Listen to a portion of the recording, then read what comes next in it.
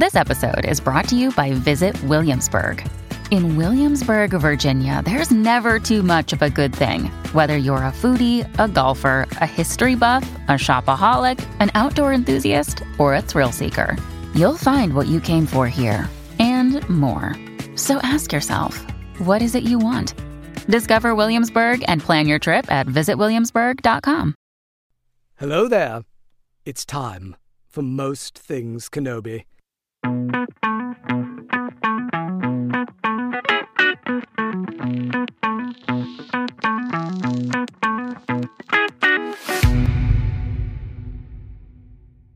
Hi everyone, welcome to another episode of Most Things Kenobi, a podcast about Obi-Wan Kenobi and all things Star Wars. I'm your host Lauren, and today we have something a little different for you.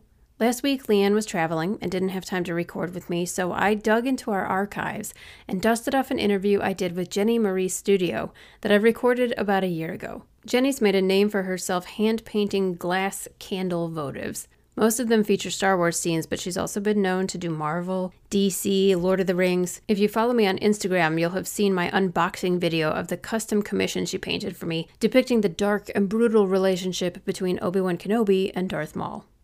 It is truly a masterpiece. I'm so grateful to own something that is so meaningful and that was created by a dear friend of mine. In this interview, we discuss everything from Jenny's formal art training in Florence, to how the American school system didn't work for our creative brains, to how her teenage love for Luke Skywalker eventually led to her current business venture, painting custom votives. We had a fabulous time recording this and ended up chatting for almost 3 hours. This is the shortened version, but if you'd like to listen to the full conversation, please consider joining our Patreon, where we post complete interviews, episode extras, and so much more. Before we begin, let me apologize in advance for some of the lousy audio on this episode. It was one of the first interviews I conducted, and I was still learning a lot about podcasting. Even so, I hope you enjoy this conversation with one of Most Things Kenobi's favorite artists, Jenny Marie Studio.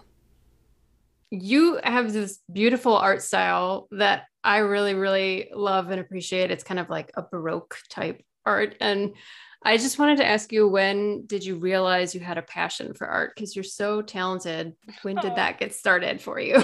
Well, thank you. Yeah, there wasn't really a defining moment. I have been surrounded by art since I was born. Basically, my grandparents were artists. My grandma, my grandpa were both sculptors. And so my dad grew up in Laguna Beach, California, which is, I almost hate telling people I grew up there now, because ever since the TV shows and everything, it's kind of painted Laguna as this hoity-toity, just rich, spoiled kids. But it was an artist colony. In the 60s and 70s, it was like a hippie art colony. And my grandparents were starving artists who, drove their family from Illinois, bought a house there, like I said, before it was what it is now. So my dad went to the same high school that I went to. We eventually moved back to Laguna.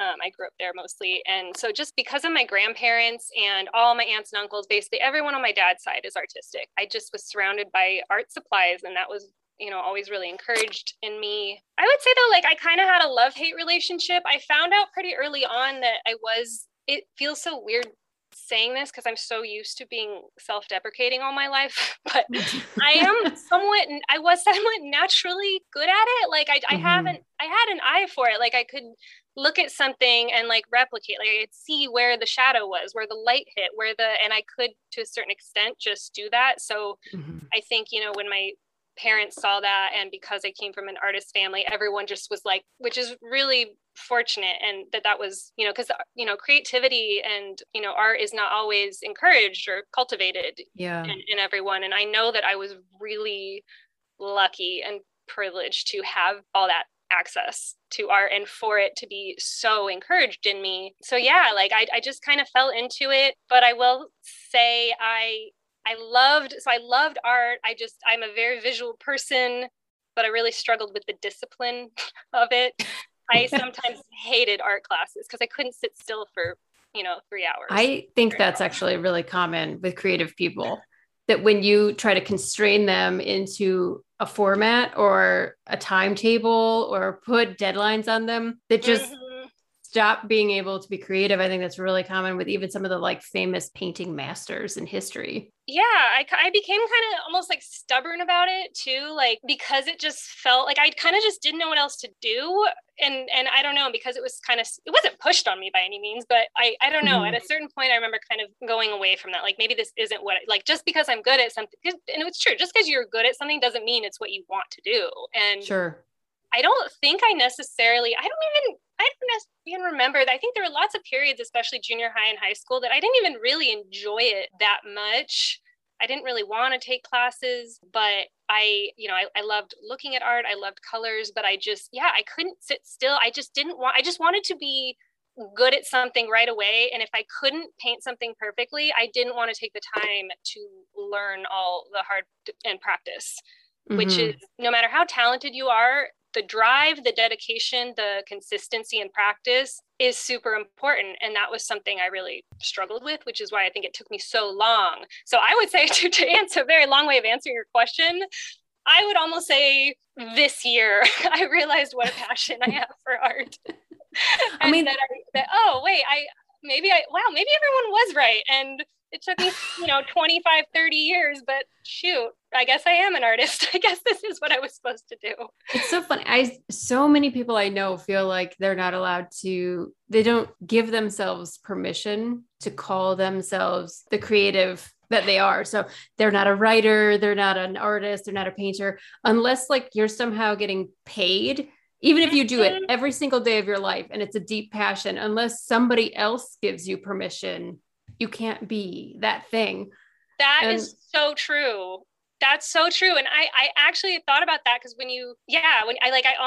it's still hard for me to call myself an artist. It feels wrong. It feels pretentious. It feels like I'm not, like I'm not supposed to call, like that's assuming, or like that I'm like good. So I never used to call, like, I'd sort of say like, oh, I'm artistic. I do it on the weekends and at night. Yeah. But I'm always very like, weird about it. And I feel the same way about writing, even though I wrote every day of my life since I was 4, and my brain just functions that way, where it's constantly writing a story. It's like I could not call myself a writer, and it was like, at what point am I allowed to like, if I get published, am I allowed to call myself a writer? How many times do you have to put pen to paper before you are like can be the thing that describes what you're literally doing? Exactly. It's funny that way, because it sounds, there's something like that feels pretentious, like I'm a writer, I'm an artist. It shouldn't. It's just a description of something you do. Well, hopefully someday I can be paid for it. But I do feel like a bit of an asshole if I were to say like I'm a writer. It's like, people who say that, you're just like, oh God, you're such a jerk. But it's true. Like, but it's hard to be paid. It's hard to figure out a way to get paid as an artist or writer. It's hard to to turn creativity into a lucrative thing without cheapening it somehow, or like undermining your own love of the thing. It's very hard to find that line to walk, I think. Or I mean, one of the things that I actually found really a little bit discouraging and kind of disillusioning. So I've actually like been involved in a lot of different areas of the art world by now. I went to art school. My first job was at an art gallery. I moved to New York. I worked for a global art website company that did like appraisals and auction records, and it was a gallery database and all this stuff. And I was very immersed in this world, and one of the things that was, it's very elitist.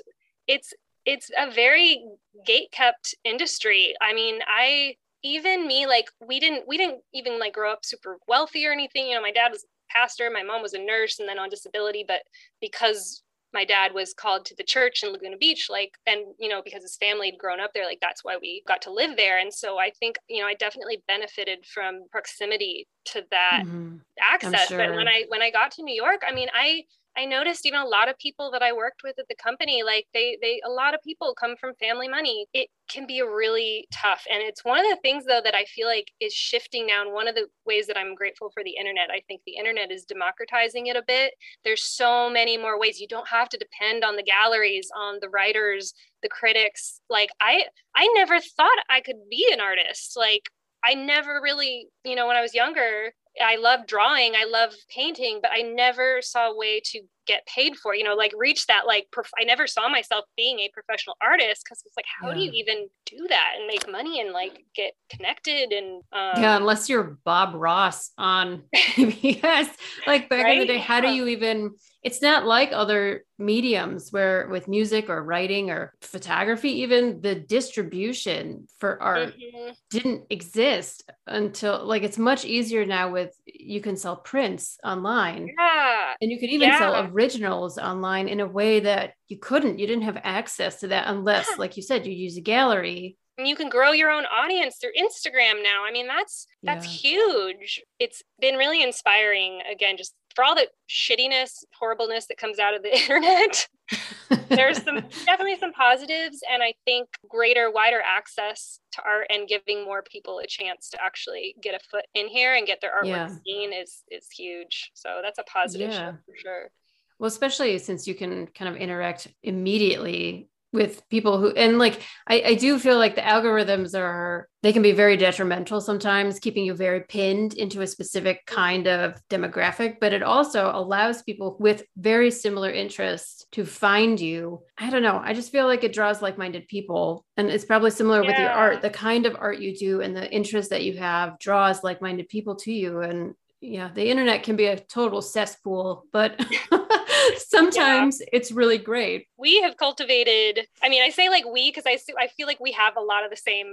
You just start seeing like so many, like if I were to say the Nerf Herder Co., like, who that is, like, if I were to say Star Wars thrifting, like Silver, it's like, I feel like we're all kind of getting to know each other. And it's really, I feel like attracts like for the most part. And it's so wonderful. And and that's so great for artists, because to be able to just reach people who are passionate about the things that you're passionate about painting or doing or creating. You said you went to art school. Then did you go to like university or like an art specific school? Like, what kind of school did you go to? I went to Cal State Long Beach. It's so funny, like when I graduated high school, how do people know what they want to do out of high school? I have no idea. I'm 36 and I still don't know what I'm doing with my life. I look back and I think, like, really, I was expected when I was 19 to like pick a major and figure out what I wanted to do. But I kind of... You're a baby child. You don't know what you're doing at that age. Like, 20 years later, I still don't know what the hell I'm doing. I never would have predicted this the last year. But I only applied to state schools. I also freaking lucked out though, because, I'm a millennial, so I'm very aware of the student loan issue. But when I went to school, like, this California state had a great system, and it was relatively affordable. It was like $900 a semester or something. So I just worked part-time. Wow. I was able to, like, I didn't have to take out a ton of loans. It very quickly started shifting. Like, this was like 2001, 2002. I'm aging myself, but so I basically, I was like, I don't know what I want to do. I don't want to fill out any essays. I don't want to spend, I really didn't want to spend them, but I didn't want to go into debt for $40,000, but I just had no idea. And I was so indecisive. So I chose Cal State Long Beach, loved it, loved the school. I was undeclared, but then I think I started, and then I chose studio art as a major. So I was actually like studio art, drawing, painting, like creating art was my major. I think for the first, I was undeclared the first year. Then I went to studio art. Which I am really glad, even though I did the same thing happen to me that, has always happened, where I just got burnt out on the classes and I didn't land in college. I mean, you have literally like 6-hour life drawing classes where you're looking at a nude model, drawing this for 6 hours. It drove me crazy. Like, that's a lot. I can't focus on anything for longer than an hour and a half before I need to like rest my brain.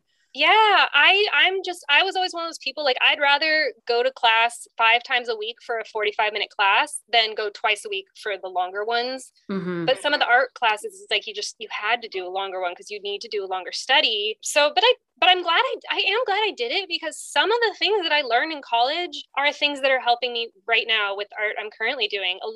I still remember, it's the littlest thing. And I don't know why this just sticks out, because it just blew my mind and changed my painting. It was just such a little thing, but I remember my painting class. I was doing a still life, and you learn color theory in art class. It's like 101, which colors go together, contrast, all that.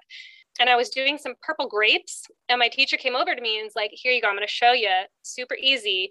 And I was doing like the highlight on the grapes, and I would think you just use white, right? White highlight. And he's like, so purple's complementary value is yellow. So he put the tiniest smidge of yellow in that white and mixed it up. Like you couldn't even tell that it was yellow in there when you look at it. He brushes it on the grape, and it was like that grape jumped off the canvas. Like the difference with that little bit of yellow and it blew my mind. And it's, again, something I still use today. So I'm really glad that I got the education I did. There are certain things that I wish I'd paid more attention to and that I would like to learn, like things like perspective, a lot of the technical, I have to cheat a little bit and like hide. So like, I'm not very good at drawing hands or something like that. There's a lot of things that you can tell where I kind of skipped assignments and just like, didn't want to, well, maybe you can tell, but I can't tell.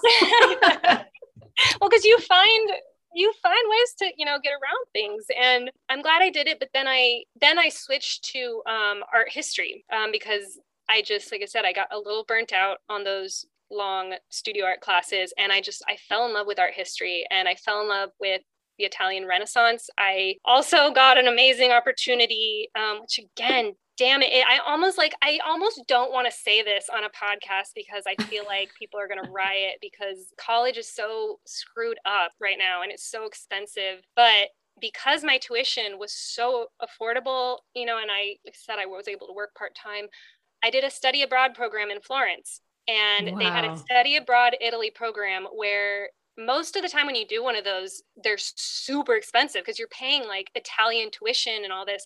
We had a program, Cal State had a program where we paid the exact same tuition I did at Long Beach as I did in Italy. So the only thing I took out loans for, I'd take out about, $15,000 in loans for like housing, just living for a year. But I was able to do that. And I doubt anything like that exists. And it's probably like $40,000, which is like, I'm sorry, I won't even know. Like, it's like, that was a huge, awesome thing that I got to do that's probably not possible anymore.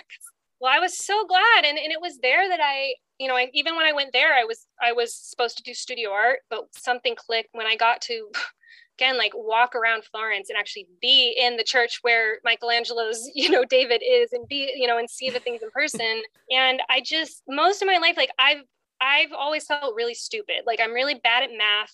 I have ADD, my memory sucks. I'm all over the place. But when it came to art, I felt smart. Like I could read these paintings like people can read a book or an equation. And I'll never forget one of my most challenging teachers, like doing a field trip with her. And she would ask the class, I'm like, oh, what do you see in this painter? And I looked at it and I was the only one that figured out the subject matter. And I was like, oh, that's the Good Samaritan, because you see here the da-da-da, and you see the light coming from here. And she was very like, yes, like, wow. And then I pointed out something she didn't notice. For a kid who's always like struggled with grades and has always felt stupid, like I had to drop out of Cal State Long Beach and go to a community college for a year because I kept failing my math classes. I kept having to get tutors and I failed them 3 times in a row. So to have this moment where the teacher was like, you're smart, and I just got this, it changed my life. Like that was a turning point. And I got A's and B's in my art classes because that's amazing. I loved it. So well, it really points out that how our American education system is structured, the liberal arts education of where you have to learn everything makes you feel like a moron sometimes. I'm the same way.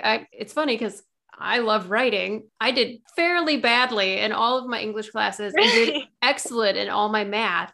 And now, like, while I'm learning math, I'm really good at it. And then 2 days later, when you ask me the question, it's like, if it's not right in front of me while I'm learning it, I don't remember at all. But language, especially writing, because I'm a little bit dyslexic, especially when I'm like speaking, my brain doesn't go at the same speed as my mouth sometimes. I feel that. I do that. It's very exhausting, but like writing is where I can take time and clarify like what I'm trying to say. So it's really funny that in school, I felt like a moron when it came to like English and any kind of verbal or literary kind of background. And I got really good grades in science and math, and I'm terrible at those in real life. Yeah. I hope so. I mean, I hope eventually, I don't know, I haven't been in school in a long time, but that it should be looked at differently because everyone's different. Like standardized testing, I hated, like so much pressure, gosh. like a timed test, like all I can think about, that my ADD hyperfocus goes into that clock, and all I can think about is the clock. And even with art classes too, I think the key to me is, again, being able to paint the things that I'm passionate about. So it's hard because I don't want to paint still lifes, a million still lifes. I know you need to, there is a learning, there's something to be said for like, you learn that, you got to be dedicated. But I think back too to my piano, I took piano in high school, and piano was a very similar thing where I just really struggled because I didn't want to practice. I just wanted to sit down and play something. But I had a teacher that just gave up and stopped making me try and learn classical. She's like, you choose whatever you want and I will teach you. And as soon as that happened, I learned the theme to Titanic, which to this day, my heart will go on, is the only thing I can still play on the piano. I learned the Star Wars theme, the Simpsons theme, the Backstreet Boys, because I was 17. And all of a sudden, I could memorize these piano pieces and play them because it was something I liked. And I don't think that that's looked at enough in schools. So I wonder if even earlier on, if a class or something had maybe, I don't know, let me somehow adapt, like instead of a still life, let me draw a plate of like, I don't know, or something from Star Wars. Like I probably would have. I think that holds a lot of, I think that's a really valid point. It's funny you're saying this because I was just having this thought the other day. I felt really stupid until I got to 6th grade and I had a different kind of teacher. Mm-hmm. And it was the first time she didn't listen to what other teachers had said about me or anything like that. She just let me be me. Yeah. And it was like the first time my brain was like not under that constant pressure of like, conform to the way school must be. And it was like the first time I felt, I can just learn. And I really do think that the structure of regular, quote unquote, regular education is not for every brain. No. It definitely didn't work for my brain. I couldn't focus the amount of time that was required. And I was such a daydreamer that I really struggled to find any subject that interesting, depending on what it was we were talking about. And so like when I finally got to college, it was the first time where professors don't care if you're there or not. Yeah. It's like, it's up to you. Pick the class you want to take. Yeah. And if you don't come, I don't care. You're failing on your own, Right. Yeah. It was like when I first started to thrive really. And I loved art history. It was one of my minors that I took. And it was the first time where it was like mixing history with visual, because I'm a really visual person. That was so transformative for me. And like, how old are you? You're much older at that point, you're like almost in your 20s. And it's like, it took that long for me to really find and feel like, I can do this. I'm fine. Like my brain's okay the way it is. Primary school, high school, all of that. It's homogenous. It's kind of just pumping you out to, like and it's everything's the same. It doesn't really, even growing up again, like Laguna Beach is a very artistic community, and I had that from my family and stuff, but I was convinced I was really stupid because I'm not good at a lot of the benchmark or whatever. I couldn't reach the benchmarks that I struggled a lot. Like I was actually diagnosed with ADD at like 13. My mom tried putting me on Ritalin, but I didn't like that, and I didn't like being singled out as having a learning disability and being called out in the middle of class every day to go take medication. So I rejected that and decided to do it on my own. That's why I think it's just so freeing now to be able to just like, we're just living the way we want, being able to explore all these different creative passions. Even just having this conversation, like it reminds me that this is something I want to do, try and help kids or like cultivate the art. I don't know, in terms of kids right now who are maybe feeling this way, if they still are, feeling stupid or feeling not appreciated, just because we do still live in this society that kind of rewards one type of intelligence, and that's intelligence that serves capitalism and serves. Yes. When you were saying that like school is super homogenized, it was making me think, I was like, well, so is the workforce. And it's just basically training you to get out of one desk and go to another desk and sit there. Like, oh my gosh. And like thinking about this now, like, look what happened to me. I was this quirky, weird, creative kid that freaking loved space wizards and aliens and, you know, drawing and art. I was such a weird kid. I was so creative though. Like, I mean, I would make, you know, I would make elaborate animal hospitals for my stuffed animals in my room. I mean, all kinds of things. But what did I do when I graduated college? I ended up in corporate. And then I ended up in advertising sales of all the things. I worked for ArtNet, which was an art website. That's how I ended up, because the art got me in and it was my passion that got me in there. But it was sales. I wasn't in an art job there. I was having meetings with brands like Mercedes-Benz and Chanel and trying to get them to spend advertising dollars on our art website, because people who can buy art can buy Chanel, because like I said, right. And that's the crossover demographic there. Right. And then I ended up at Vanity Fair magazine, also in like advertising, sales, marketing. And I burnt out my soul. I was having panic attacks. I was in New York for 6 years and I broke down. I loved New York, but I do think like a lot of that was from denying so many parts of myself to conform and to fit in with what I thought this is the path. And I gotta say, like, it's been hard that my identity is, I'm an artist, kind of unemployed. I work all these part-time jobs now and stuff. I loved telling people, oh, I work at Vanity Fair. It really, because I felt like I was this single powered, high-powered businesswoman living in New York. Like I had that title again, that in our society is one of those acceptable benchmarks, but I was starving my creative side. So yeah. It's funny because I'm in marketing right now. I'm finally, but it's true. Like, no, it's true. Soul-sucking industry called marketing. Ugh. It is. I always joke it's where creative people go to die. Because it's where you feel like you can be a little bit creative and you can kind of like still do graphic design and eventually it just sucks your soul right out of you. So, I mean, I work for myself now because again, I did the same thing. I went to film school. I studied photography and journalism and art history and film. And then I got out of school and went things. All those words make me photography, art history, right? Oh my God.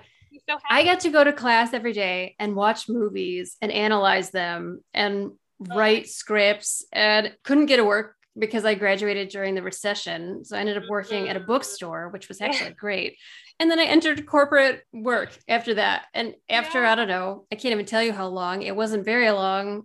I basically had a breakdown and was like, I have to go out on my own and find a way to make the creative part of my brain more of what I do. And I'm still like fighting to get there. That's why I like running this blog and doing the podcast. That's how I'm making room in my life for that. But it's so hard. And again, it was exactly the same thing. I got promoted. I was the regional digital marketing specialist for all of Illinois, Michigan, Indiana. And it was just like, I'm exhausted. I'm tired. But like on paper, you're doing all the things and it looks, you are that's the success story. It sucks your soul out. Yeah. So, and like, there's gotta be a balance. This is a good transition then. Like, how did you start to make Star Wars part of your regular art cycle?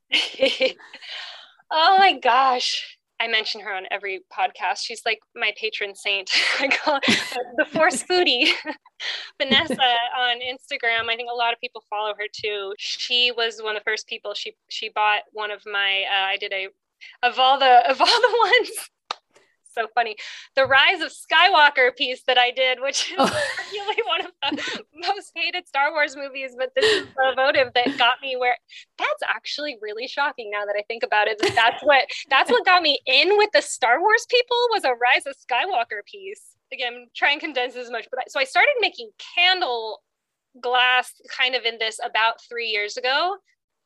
When I was in Seattle, they looked very different than they did now. They were more, I had kind of an art history theme. I was doing more collage. Yeah, I did one Star Wars one during COVID, during quarantine. You know, I was laid off from my event planning job, moved back home. So I was living back home with my parents again. I was unemployed.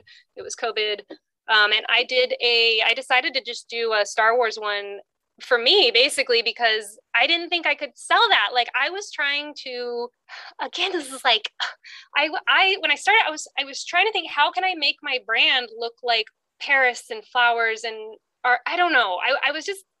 I guess the point I'm trying to get is I was trying to, again, do what I thought looked cool, chic, whatever. And I liked them and I loved what, what I was doing, but I didn't think that I could sell a Star Wars one. At that point, I didn't have any of this connection. I was one of the only few people I knew that were obsessed with Star Wars as I am. Not that I think it's this little like niche thing that no one else knows about. I know everyone, Star Wars has a big following, but I just didn't have that. So I decided to paint this little Luke Vader one, but I just put it on my Etsy just for the heck of it, and someone bought it. So I slowly just kind of did a couple of them, and again, it was just because I wanted to paint them, and I loved Star Wars. That's kind of what kept me going. I'm again, with the ADD, I could struggle to focus on a lot of things, but when I'm passionate about something, when I'm interested in something grabs me, I'm unstoppable. So Star Wars is that thing. And then I did that piece with Rey and Kylo on the remains of the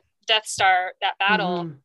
And she was just so lovely. And she did a whole post about it. And she bought 2 more votives and did this whole post, shared it. She had, quite a big following. And all of a sudden I started getting all these little Star Wars people trickling in. And I was so happy because when I started getting followers with names like Star Wars Thrifting and Kenobi this and, Vader that, I was like, oh, these are my people. Like, oh my gosh. Like, oh, look it, they're out there, And it just started building and I just kind of from there, it's like once she posted that, all of a sudden I actually had to scramble because I didn't have any Star Wars ones to sell after that. So I actually had to like quickly try and like make a couple to put up. That was just like the biggest joy that I can remember in life, of any recent life, is just the fact that the thing that I just really, really wanted to do that I didn't think was what people would want it or would sell is what everyone gravitated towards. Yeah, that's really beautiful.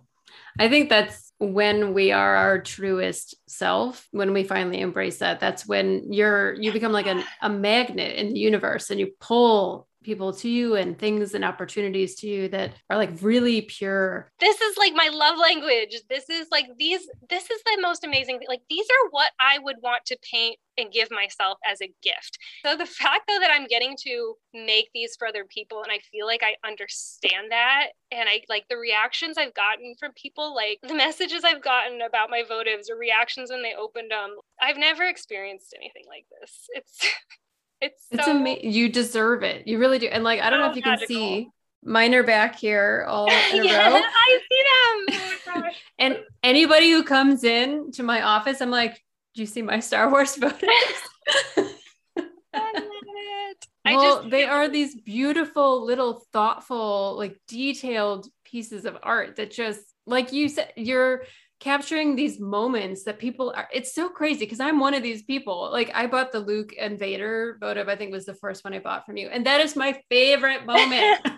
And like the fact that anything exists with that's all it takes for me to be happy for a really long time. Yes. Well, it's because it's hard to describe to someone who's not a fan or not as passionate. These characters are so loaded for us. Like a little votive with, again, like Ahsoka Tano. It's not just a cartoon character. I mean, this is like even just saying her name, I get this wash of, I think of the season 7 of Clone Wars. Like, I think of her reuniting with Rex and Rebels. Like, and I also just love that, like, candles, the whole idea of a candle is inherently kind of this, like, again, like a votive of, they're used to honor people, to honor, ones we love. It's very spiritual and there's an energy to it. Yeah. Yeah.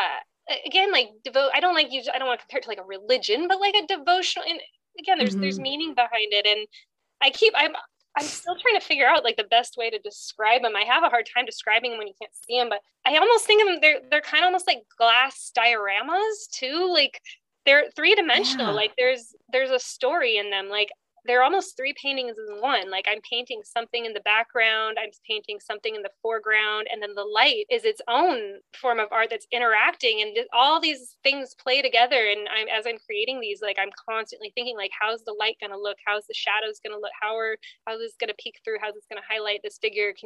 Does the figure look as good in silhouette as it does, in the light? And yeah, because some of it is fully opaque and some of it is thin layers that doesn't let light all the way through. And I just love that kind of detail. It makes it come alive. And this is like, I've just kind of taught myself how to make these. Again, like, I feel weird saying this because it doesn't seem possible with how much art is out there. I don't know if I can use this word, but I almost feel like I invented something. Like, I've never seen anything exactly like them. I've seen similar things, but I've not seen anything, which made me worried at first because, sometimes if something doesn't exist, it's because no one needs it or wants it. So it's like, I was doing these for a while and for 3 years, I barely sold anything, like nothing, but I've kind of been just developing this whole little process, and they've turned out pretty magical. Now I'm like, dang, like I've been thinking like I want to paint one for myself. Like I want to do one that I'm not even gonna sell, just that I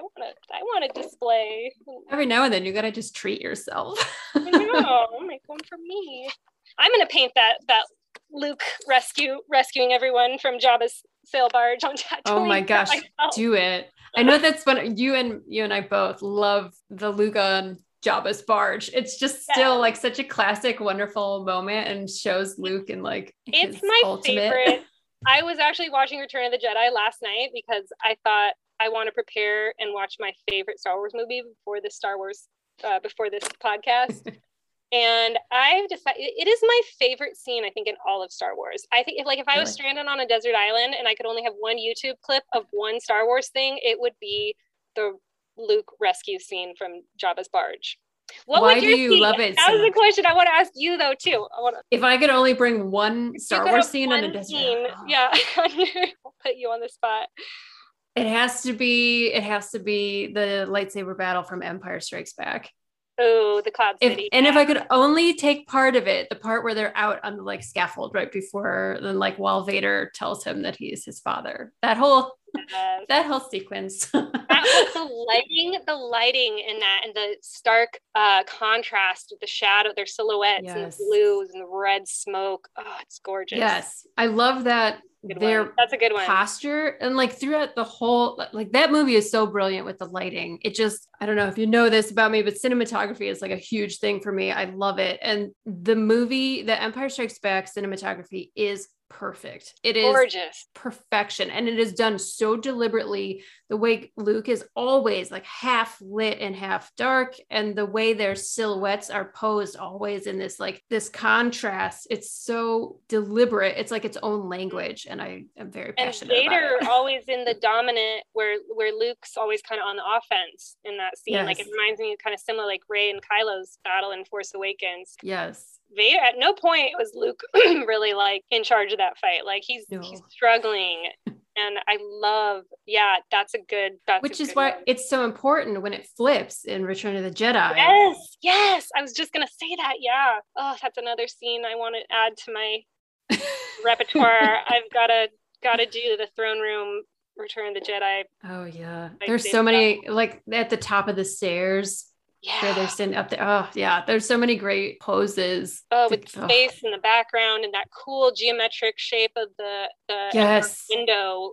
I want to ask you, why do you love the barge scene with Jabba's palace so much? It's just, I think it feels like when I was watching it last night, because I'll say like most of the times when I watch Star Wars movies nowadays, I always just it's more like I have them on in the background and I'm painting. It's rare that I just sit down and watch it. Yeah, same for me. 1,000,000 times, but it's nice to do once in a while because you just, and give it its attention. And I think like this scene, it almost like it was like a precursor to the fight scenes we love now in like Marvel movies and stuff. There was something so slick about him up there with his little salute to R2, the music, dun, duh, duh, like like if you're waiting, the tension building up, he's got something planned, and I'm getting freaking pumped about it when I'm just talking about it. I will never, however old I get, him flipping and jumping off the thing and then flying back up off the diving board, off the plank. I mean, my dog just to like catch the lightsaber and then smash Boba Fett's. Yes. like again, that's me like watching the freaking airport scene in Captain America Civil War, or it's just such a fun, cool, choreographed fight. And also what I love about Return of the Jedi in general, and this scene and just all of this in particular too, I realize is just having Star Wars, for me, my favorite thing about Star Wars was it's the chemistry and the banter between those main characters, Luke, Han, and Leia. And when they reunite in Jabba's palace, I love Han being like, how we doing? Same as always. Like, just this, like, really funny Han and Luke banter. And then throwing Lando in there. I mean, you got Boba Fett looking badass and then not looking so badass as he unceremoniously dying like a little bitch in the hole. Yeah, it's just such at the end. Every time I watch that scene, it's just, I can't believe it came out in the early 80s. It gets me just as pumped as any modern fight scene. It's just so fun. And then also, of course, freaking Carrie Fisher getting her vengeance on, and I just love her quote about that or something. Doesn't she has like some quote or something when she's like, someone, because, you know, obviously everyone's always asking her about the stupid, you know, the slave bikini, and, you know, she says something like, oh, you know, he made me wear that so I killed him, or something, or I got to murder him, something like that. Like, she had some really, I'm not doing it justice, but she had some very good, like, Carrie Fisher snarky. Oh, very Carrie Fisher. Yeah, it was a woman's job. Killing Jabba is a woman's job. Something like that. For sure. It's just such a fun scene. I love it. I love it. I love it too, because it's the first time you see Luke after Empire, where he gets his hand cut off and it ends very badly. Yes. And what a contrast. And he comes in and just owns the place. Like, kicks everyone's ass, and like, it goes, you think it's not going well when he gets captured, but it's like all according to plan, pretty much. Right. Like, and then I love just Han is like, everyone's got delusions of grandeur. He's out of it for a little while.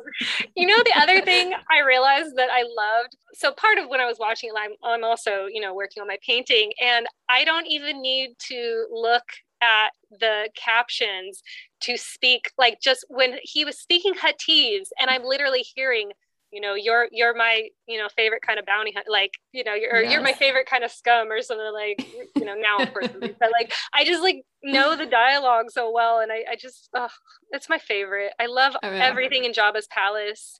And, you know, the other thing I've only been comfortable enough with myself to admit, I think I used to lie about this, actually, because I was too ashamed. I'm going to put it out here, though. I love the special edition musical number that they added into Jabba's palace. I know it's controversial, and I think I get why people hate it. It's so out of place. The CGI characters next to the grungy puppets looks weird, but it's catchy, and every time it comes on, is that Sai Snoodles? I think is that her name? Yes. Jedi Rocks is the name of the song. Oh my God, you know the name. Jedi Rocks. Yep. So how did you get into Star Wars? Where did that start coming into your life? Yeah, I don't have a memory of like the first time I ever saw Star Wars. It kind of crept up on me because I think the first time I ever saw it was actually my dad's VHS recording of when A New Hope aired on TV in the 80s.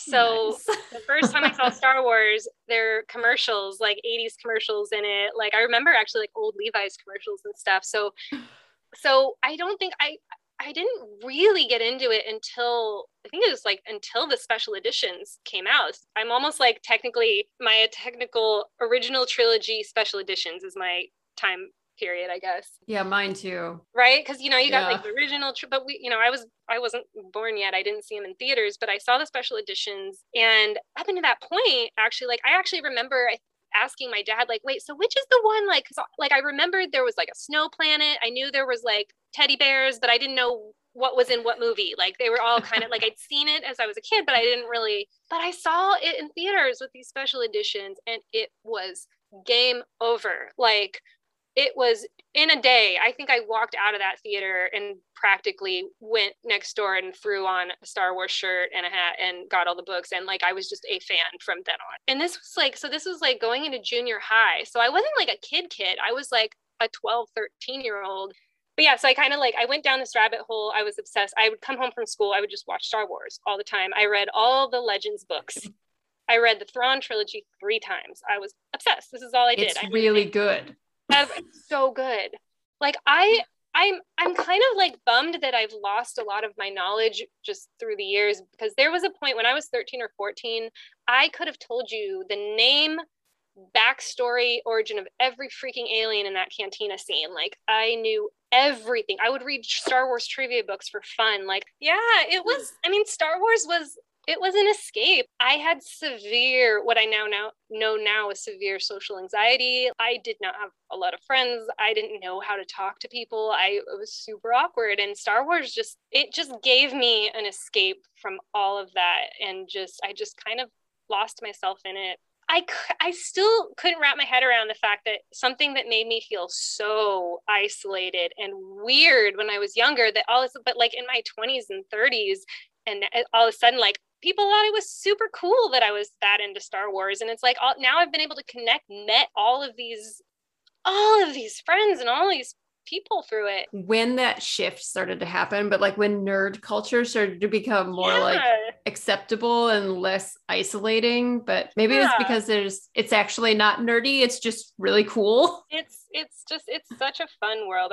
Star Wars really, for someone, again, like even to this day, like obviously I've come out of my shell. I'm more extroverted than I used to be, but I still struggle. You know, I'm very comfortable. Like, I'm comfortable right now in front of certain people, but I struggle still in, like, I can get very introverted and anxious, socially anxious. And like, I just don't know what to say. I don't know how to make small talk, but it's, again, one of the things I love about Star Wars is, for one, you meet another Star Wars fan. Like, if I'm wearing a Star Wars shirt, it's just this instant connection. Like, I'm even at the grocery store stand or something, and then I don't have to sit there, how you doing today? How's the weather? Oh my gosh, I love R2-D2. And all of a sudden we're just having this, like, and even if someone's not a super fan, everyone knows what Star Wars is. So it's such a good conversation starter that just allows me something that's easy and fun and more interesting to talk about than the weather, the usual, the freaking shit show that is life nowadays. Like, I don't want to talk about COVID anymore. I want to talk about, like, I just want to talk about space wizards. Again, for me, like,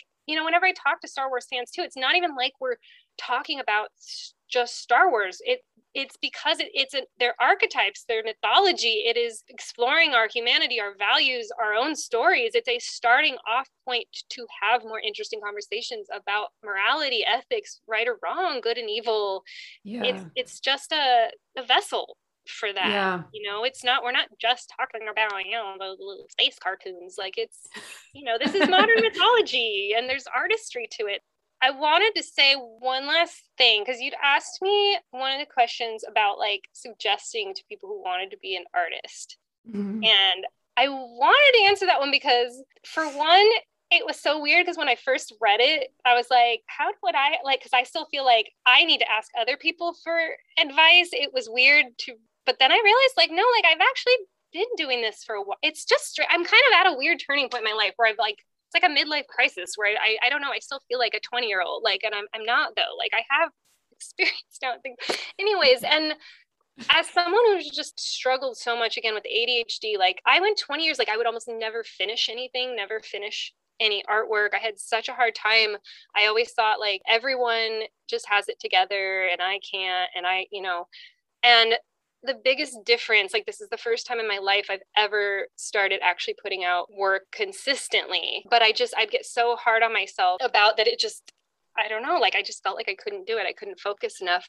So I don't know, but so I guess what I learned, like, it's just literally just keep swimming, just keep making, just forever and ever. Even if you don't think, like, when I started making these candle holders, they were cool and I was doing them because it's what I liked. But this, like, what I'm at now is what I wanted to be doing from the beginning. There was no way in hell I could have jumped to this. There was no way I could have done the paintings I'm doing now. It wouldn't have happened. And if I hadn't forced myself to just keep building, even though I again, like, I would sometimes sell these and be like, I'm sorry, like, which is such a terrible, because people, like, would support me and I still think they're really beautiful, but I'm such a perfectionist that, like, any little like, if it didn't look pristine, like it belonged in a shelf, I didn't think it had value. Again, it's this imposter syndrome, even though people were still buying it, but there was value in it and they were stepping stones. And just keep going. And another, like, this quote was written in my day planner today, but I just loved it. It said, it does not matter how slowly you go as long as you do not stop, from Confucius. And again, I've always felt so slow and unfocused. I have wanted to do something like this for so long, and it took me years and years and years and years. Just keep going, keep doing it. And then the second thing I was going to say is just that I wish I'd known sooner, is to start before you're ready. Because it took me so long to start an Instagram account, because I wanted to start with a pristine grid of, and have everything be perfect. And you just start just putting it out there and just know you're just going to grow and build and keep building from it. One more thing I wanted to mention, because this was also really inspiring. My grandma started writing poetry and doing watercolors at 85 years old. And she started busting out the most beautiful poetry any of us had ever written about her childhood and this wonderful, beautiful gift she gave us. 85. So that's amazing. No matter like what place you're in, you never know. I would have never in a million years thought I'd start doing this at almost 40, start making Star Wars candles. So it's never too late. I think, wasn't it like C.S. Lewis who said something like that? It's never too late to try a new adventure. As long as you've got air in your lungs, you can do new things. Well, because you really do. And I think especially, I don't know but I do think especially with women sometimes, like, I don't know, like I feel sometimes like there's like like my values and my youth and stuff. And I don't know, we're taught that in all marketing, that women are only valuable if they're young and wrinkleless. Yeah.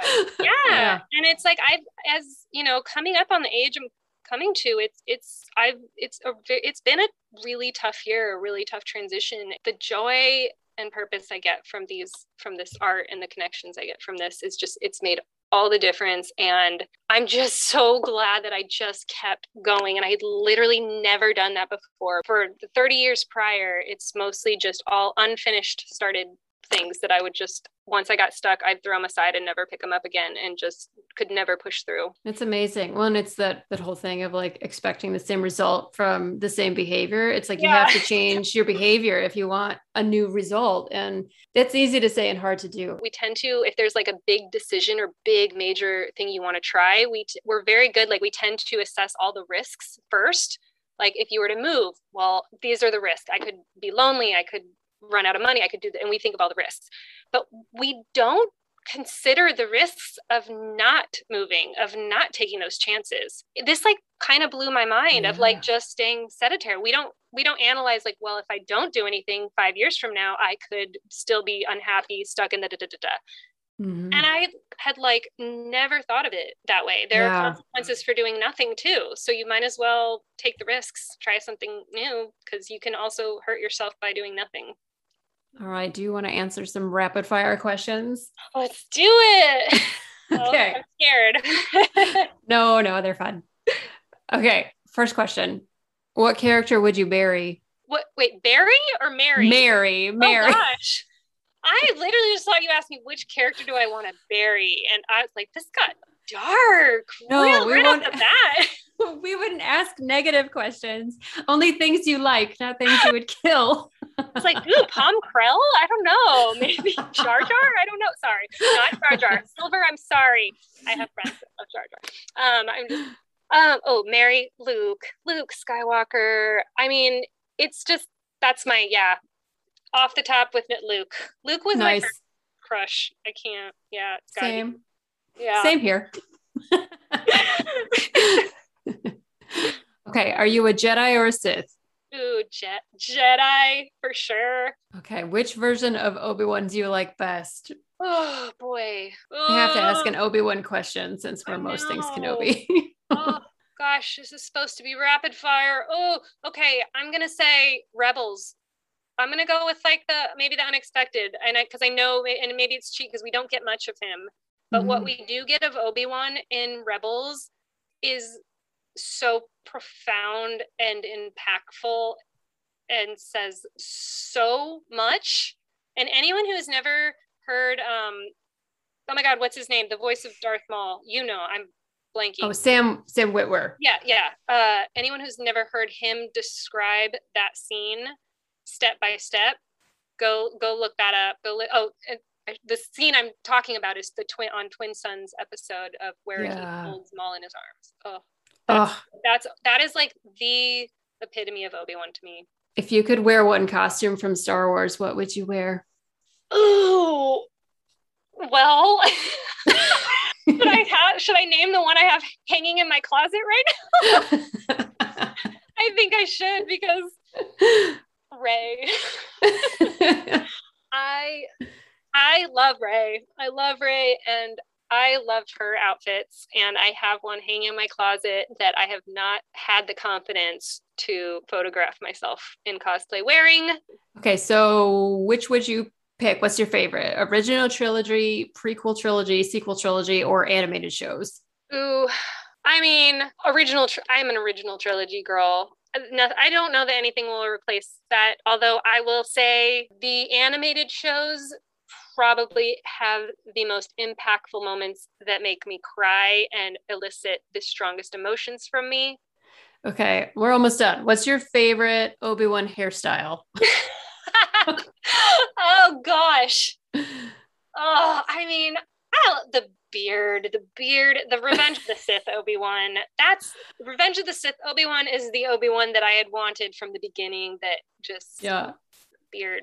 That so good. Oh yeah. Yeah.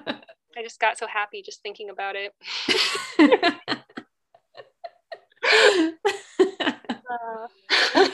Oh, I like that answer.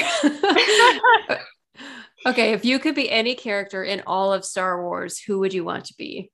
Good questions. Rapid fire. I mean, okay. I mean, the one coming to my head, this one's really hard because there's 3 characters I'm saying, but I'm going to go with Rey again.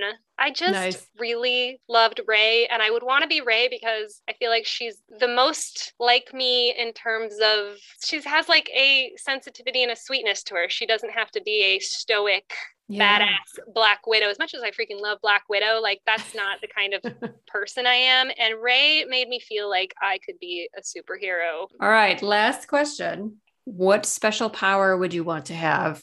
Ooh, gosh. I mean, of all the Jedi powers, I think just the way they can use the Force to project their body, like jumps, like jumping over freaking ravines and jumping into spaceships and stuff. And I don't know, like I always like fly, like the thought of like flying and stuff. And so I think that would be my favorite, I guess, of a Jedi power, is just being able to kind of throw my body like that.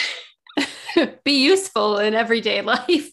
Yeah, right. I like climbing things, and I don't know, to just be able to just pop right over something. I don't know. All right. Well, thank you so much for joining us here. It was really nice to have this conversation. I hope you had fun. I definitely did. Yes. Thank you so much for having me on. I loved it. Yeah, it's been so nice getting to know you, and just I'm so I know we say it all the time, but I'm so grateful for everybody in our little Star Wars Instagram internet microcosm. Well, so real quick then, how can people find you? Where can they find you? Oh, yeah, definitely Instagram, Jenny Marie Studio, and Jenny is spelled with an I-E, Jennie. Marie Studio. Instagram is where I post most of my like previews and announcements and stuff for votive drops. Great. And we'll definitely link to you in the post related to this as well, so people can find you. Thank you so much.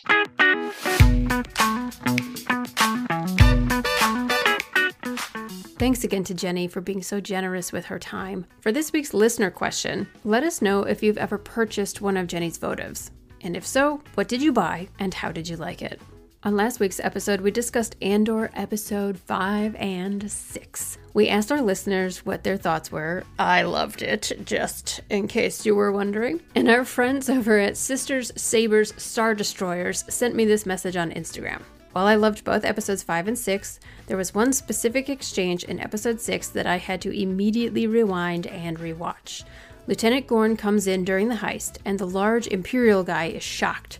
He says that Gorn is a traitor and will be killed, and Gorn simply responds that he deserves worse for serving the Empire in Aldhani. That moment also caught my attention. I want to know, what did Lieutenant Gorn do? We all know the Empire are evil bastards, so it definitely got my curiosity piqued. Thanks as always to our listeners for sending us their thoughts every week. Next week, we're going to discuss Andor Episode 7. With every new release, this show just gets better and better, and the need to screech about it into our microphones is overwhelming. So come on back for more Cassian, Mon Mothma, Marva, etc. Thank you so much for joining us here in the Most Things Kenobi podcast. We appreciate every single one of our patrons and are grateful for your support. If you'd like to support the podcast and become a patron as well, head over to the Most Things Kenobi Patreon. As always, you can follow us on Tumblr, Twitter, Instagram, and YouTube, and don't forget to subscribe on your favorite podcast player. If you enjoy our podcast, feel free to rate us on Spotify and Apple. And if you need just one place to find all of these, head over to mostthingsKenobi.com. So until next time, my friends, may the Force be with you, always.